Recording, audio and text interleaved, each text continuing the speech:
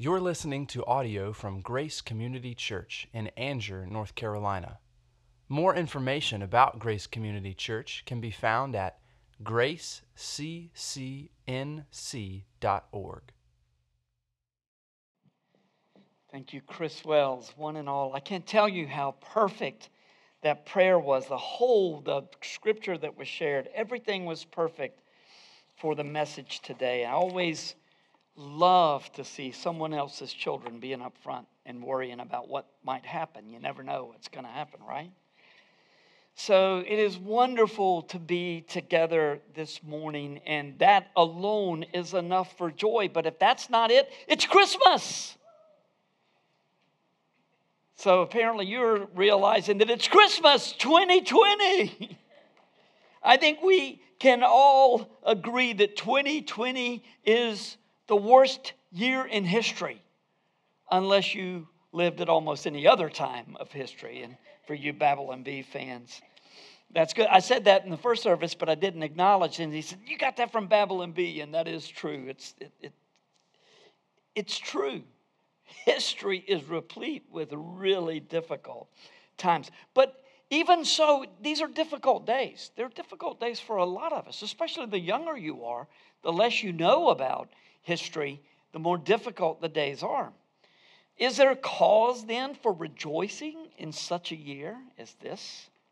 Let me answer one question with another question. Cancel, candle, I saw it on there. Somehow the mind it's at that age, I think it is. Do you belong to Jesus? If you belong to Jesus, then this Advent candle of joy burns brightly in your heart whenever your heart is inclined toward Jesus. If we sense a distinct lack of joy this year, then maybe we're looking for joy in all the wrong places. That's another steal. Country song. We like routine, and even though sometimes we like to vary the routine a little bit, we want to be in control. Why? Because we deserve to be in control of our lives, right? That's what we're told all the time. But no, we do not deserve the blessings that are ours. And only as we focus on the ultimate source of our blessings can we experience true joy. Last week, when we thought about peace, the word reminded us that we cannot know peace until we first acknowledge our sinful condition that separates us from God, and how desperate that condition is unless He intervenes. We are in big trouble with God because of our sins, and we can't do anything to make things right. Look, when you get in trouble with your parents, when you get in trouble with your boss, you get in trouble with your neighbors, unless you really just want to play this thing out and see what real trouble is, you're trying to soften it, mitigate it, saying, look, let's just find a way that we can get along. We can't do that with God. Unless He takes the initiative, we're in that kind of trouble. This Advent season, though, reminds us that He did the best thing that could possibly have been done for us when the Father sent Jesus, who was 100% God, 100% man, and Jesus absorbed the Father's wrath against our sins through the blood of His cross. And when we ask God to forgive our sins because of Jesus, then we have peace with God. When we believe, though, we commit everything to the Lord. Heart, mind, body, soul, everything belongs to the Lord now. If you were saved later in life, like I was at 18, I realized what I was getting into. For about a year, I experienced what C.S. Lewis said about himself as the most reluctant convert, because he knew what he was going to have to give up in order to trust in Christ and to follow Him. I didn't want to give it up, but the instant I did, there was such joy in my soul. But I also realized that I was following Him with all my heart. If you grew up as in a Christian home, and you've always, a lot of people say, I can't remember a time when I wasn't a Christian. And I didn't used to have a category for that. I understand now if you have told about Christ and you believed all the way along, I get that. There's a point in time when each of us comes to Christ, but it may be difficult to point back and say, this is the time when it happened for me. And if you grew up in a Christian home and you can't ever remember not believing that Jesus died for your sins and being His, surely there comes a time when each of us says, Lord, everything that I am, all that I am, who I am, belongs to you. And when we commit like that, afterwards, there is peace in our hearts and joy in our souls every single day. Right? Is that the way it works? No. But, once again, thankfully, the Advent season reminds us that our blessings come from above, not from without, not from within. We can make those other places work for us, but they don't last. Excuse me, not a good day to be coughing.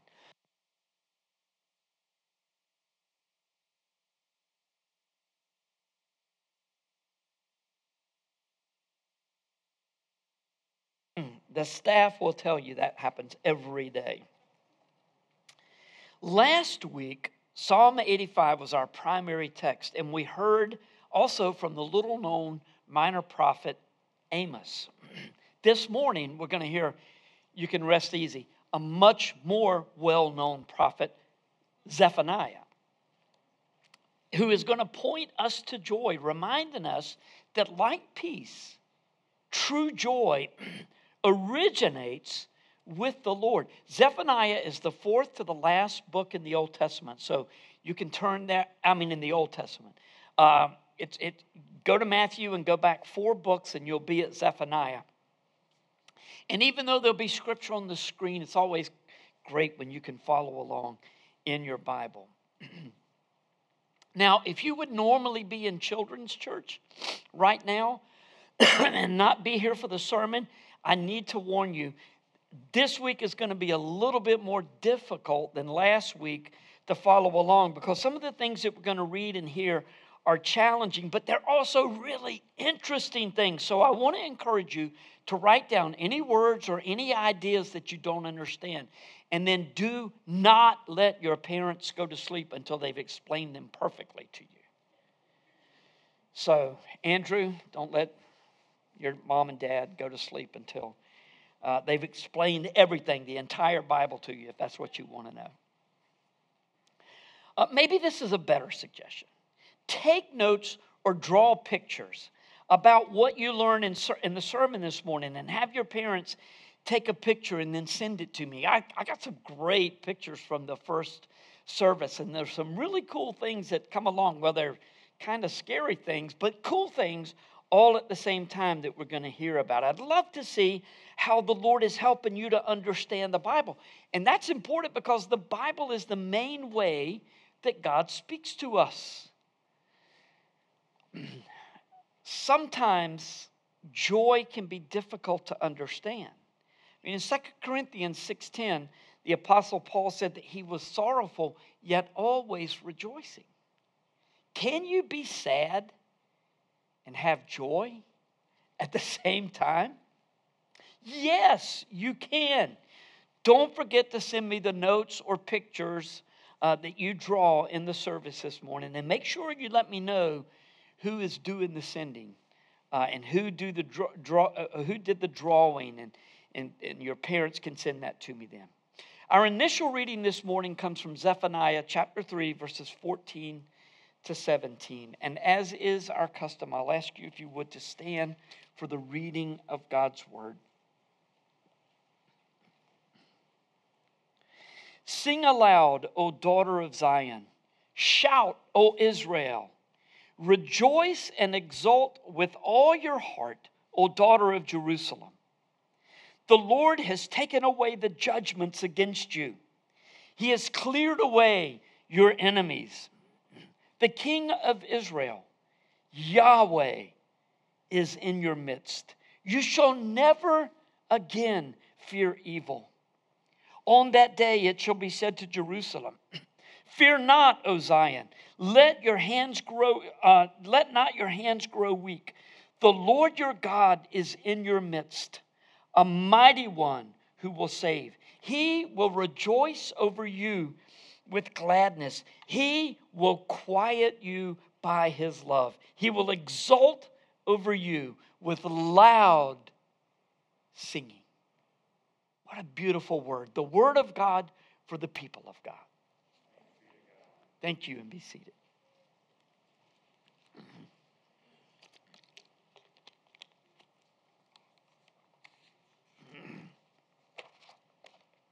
One of the main themes in the book of Zephaniah is the day of the Lord. In fact, some people say that even though Zephaniah is a minor prophet, just 3 chapters, he writes like a major prophet. He's pronouncing judgment every which way from the Lord. And when the term the day of the Lord is spoken, what comes to your mind?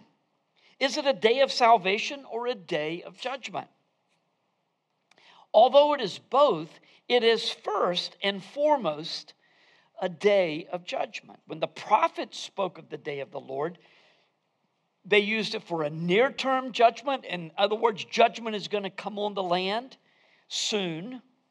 Or they also used it in reference to a far-off judgment day when the Lord would come in splendor to destroy his enemies and deliver his people. Amos, we talked about a little bit last week, foresaw that the day of the Lord's judgment would come against the northern kingdom of Israel at the hand of Assyria. Now, when Amos was written, I didn't say this last week, but I was thinking about it before and all week this past week. When Amos was written, you had a situation where the northern kingdom of Israel, they were under a king called Jeroboam. He was Jeroboam II. And they were riding high. Prosperity, it was at their best point ever. And Assyria, who had been a really big bully on the block, had sort of gone down. And Amos comes up from Judah and he says, very soon the day of the Lord is going to come upon you and judgment will fall. And they were like, hey, farmer boy, go back down to Judah and prophesy down there. Don't be running your mouth up here. That's bad stuff that you're talking about. And Amos said, you mark my words, it's going to happen. You know how long it took? 20 years. 20 years later, everything Amos had prophesied had come true. And Israel was taken away. They were forced to intermarry with other nations. That's where the Samaritans came from. And so it was no longer a nation after that. So Amos saw the Lord's judgment is going to come soon. Jeremiah looked around as Israel or as Judah was being destroyed, Jerusalem, in Lamentations 2:2, I think it is. And he saw that as the day of the Lord. Isaiah saw the fall of Babylon as the day of the Lord. And what makes Zephaniah's understanding so interesting is that he sees the day of the Lord in much more universal terms when both the enemies of God's people and unbelieving Israelites are to be judged, but also when salvation will be extended to the humble, all the humble who delight in Yahweh, no matter their nationality. So this great day of the Lord is yet to come that Zephaniah speaks of. This book, Zephaniah, we're reading mostly really encouraging verses, but I can tell you Zephaniah is a dark, dark prophecy, which makes the burst of joyful light at the end of the book that we just read about so brilliant. So perhaps there is something to be learned about joy in a day such as ours from the structure of the Lord's prophecy in Zephaniah.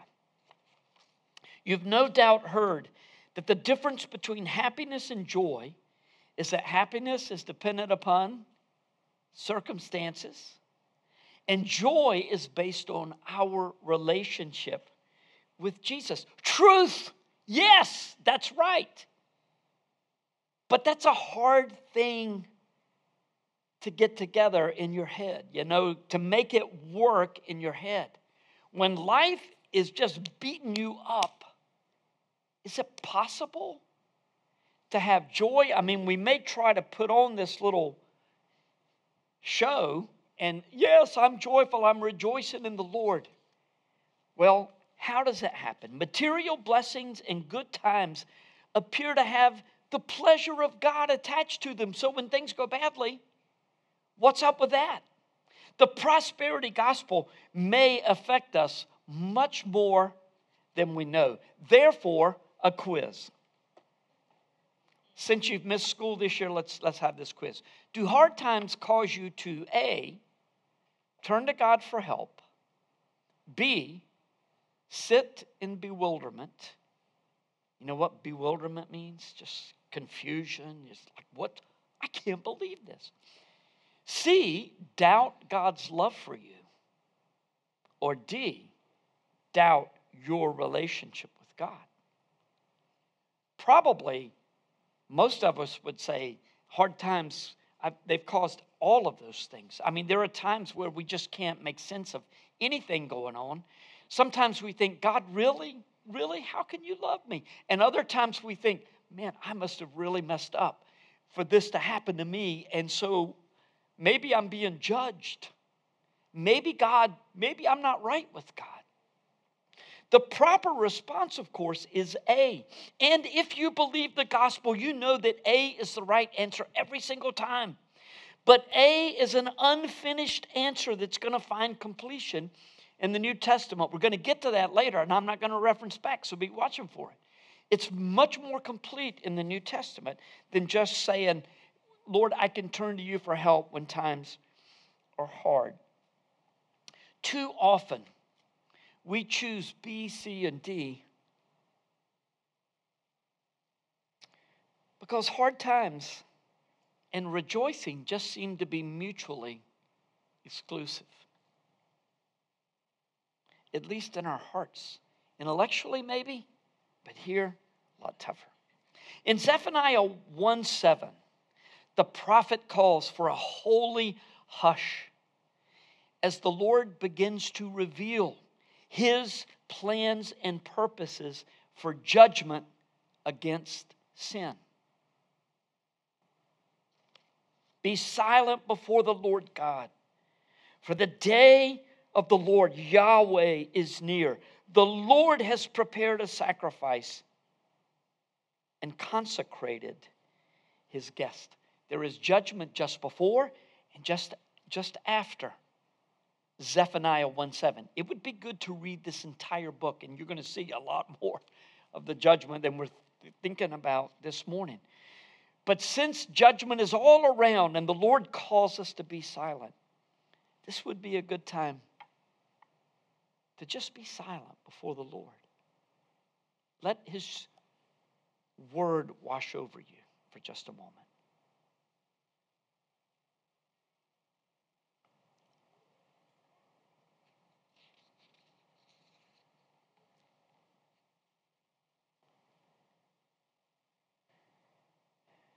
Does Zephaniah 1:7 remind you of anything in the New Testament? The Lord has prepared a sacrifice and consecrated his guest.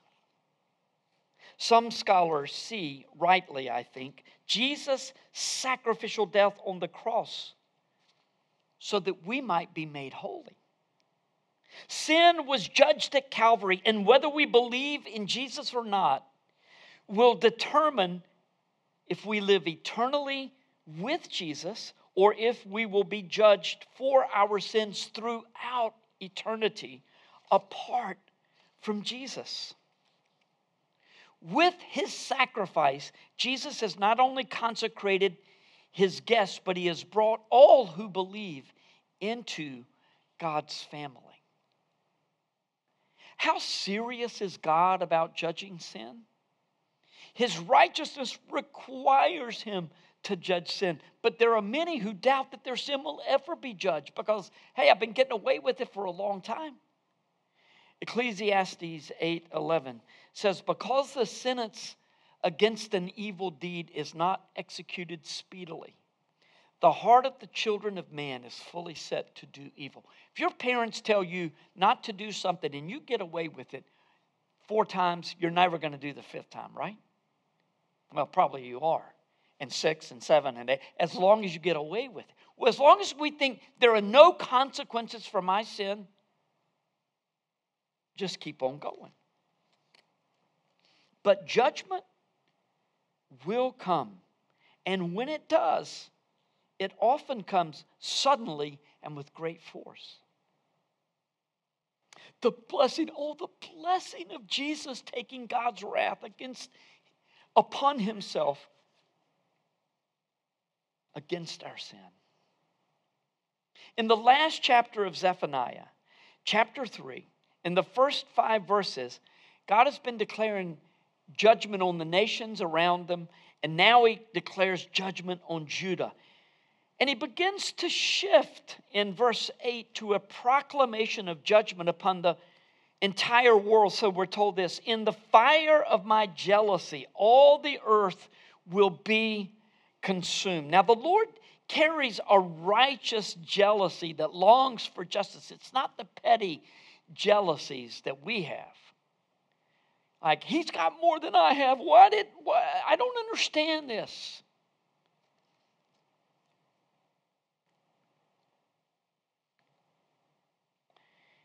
At Jesus' second advent, when he comes, Revelation 19:11-16 tells us, and this is one of those really cool things that you can draw if you want to. He will come, his eyes will be like a flame of fire, and out of his mouth will come a sword which will cut down the nations in judgment. In the same way, we were reminded last week that when God speaks peace, he creates peace. Whenever God speaks something, he creates it. When he speaks judgment, it occurs in exactly the way that he says. His eyes are like fire, his mouth carries a sword. But when Jesus returns, we know that the people of Israel will turn to the Lord and receive the Messiah that God has sent to them. And God will do also a great thing among the nations, which is where Zephaniah 3:9 makes another dramatic statement. At Jesus' second advent, not only will Israel be saved, but all who believe in Jesus will be brought into the eternal kingdom of God in all its fullness when Jesus rules, the earth having been cleansed by fire and made new. Now think about this. The earth is going to be cleansed by fire just as it was cleansed with a flood in Noah's time, but now it'll be cleansed with fire. I don't think the new heavens and the new earth is throw the old out, bring new in. It's cleansing of what God made and said it was good, it was good, it was very good. This cleansing by fire prepares the earth for Jesus' rule in the kingdom of God on earth. And here's a really cool thing too. When he says, at that time I will change the speech of the peoples to a pure speech, it's a reversal of the Tower of Babel. The Tower of Babel, people wanted to become like God, and God confused their languages so that they couldn't have these deeds that would end up being evil, or these plans and purposes that would be evil. But now all plans and all purposes are good. And so he purifies their speech at the end of time. Who will be in God's kingdom?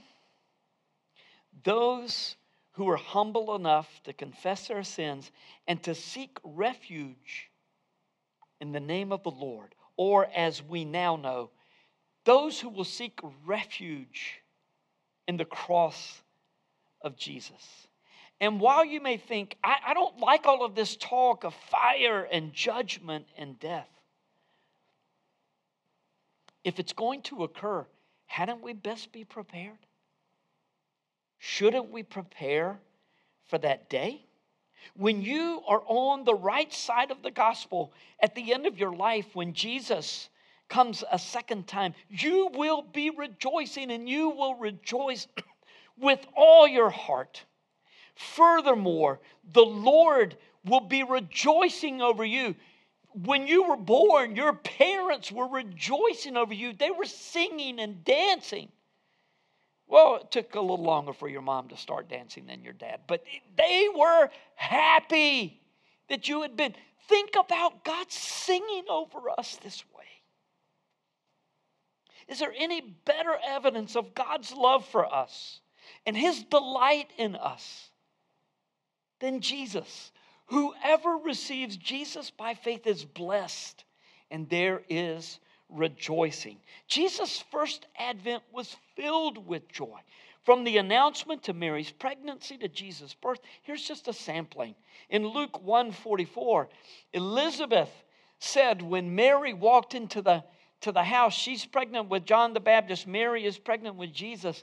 For behold, when the sound of your greeting came to my ears, the baby in my womb leaped for joy. Luke 1:46-47, Mary says, my soul magnifies the Lord, and my spirit rejoices in God my Savior.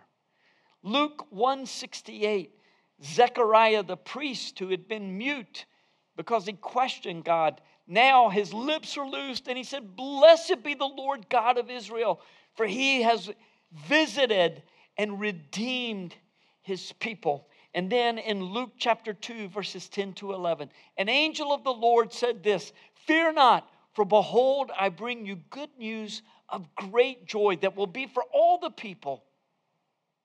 For unto you is born this day in the city of David a Savior, who is Christ the Lord. Do you sense in these verses not only our rejoicing, but the Lord rejoicing over His people? Why such joy over Jesus' birth? Because the Lord God is forevermore in our midst.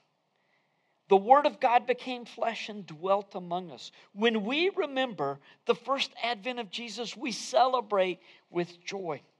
As we anticipate Jesus' advent, we celebrate with joy. When we find ourselves in tough times, we sulk and brood. No, wait, that's not what we're supposed to. We rejoice. James 1:2-4, Romans 5:1-5 command us to rejoice in trials, knowing that God is conforming us to the image of His Son, Jesus. Now think about it. This is maybe, it's not stepping too far. It's just seeing it in the ways that God sees it. When Jesus came to earth, I said His presence is forevermore in the midst of His people. He's going back to heaven, so how is His presence? It's in us. We are carrying on the work of Jesus, the work of His church. Christ in you, the hope of glory. And as we share Jesus with others, He is magnified, and the numbers grow that will be brought into the kingdom with rejoicing. The angels rejoice whenever one repents, whenever one is saved. The angels give thanks to the Lord for His redemption of man. Since Jesus is the primary cause and focus of our joy, we have more than enough reason to be joyful, don't we?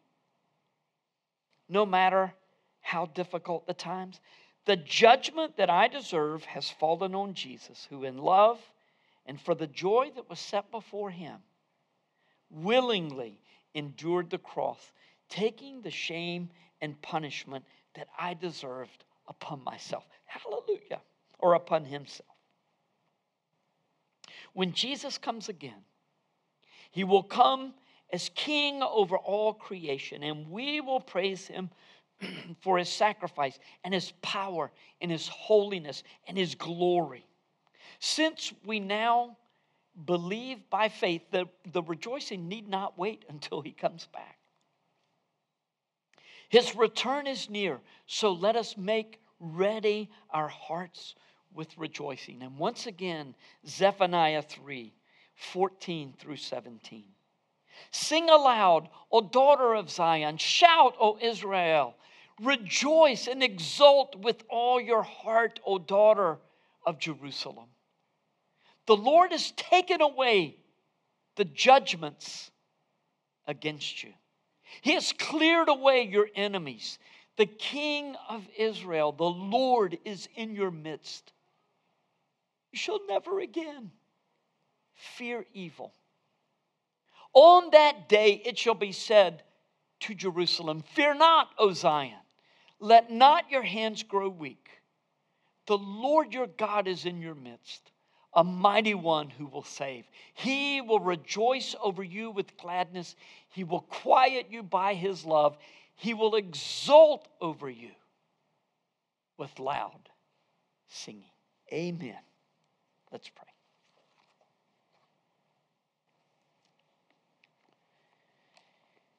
Well, Father,